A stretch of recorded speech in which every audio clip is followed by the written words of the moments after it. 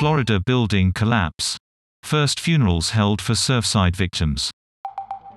The Guara family, Marcus, 52, Anna, 42, and their daughters, are among 32 people confirmed dead.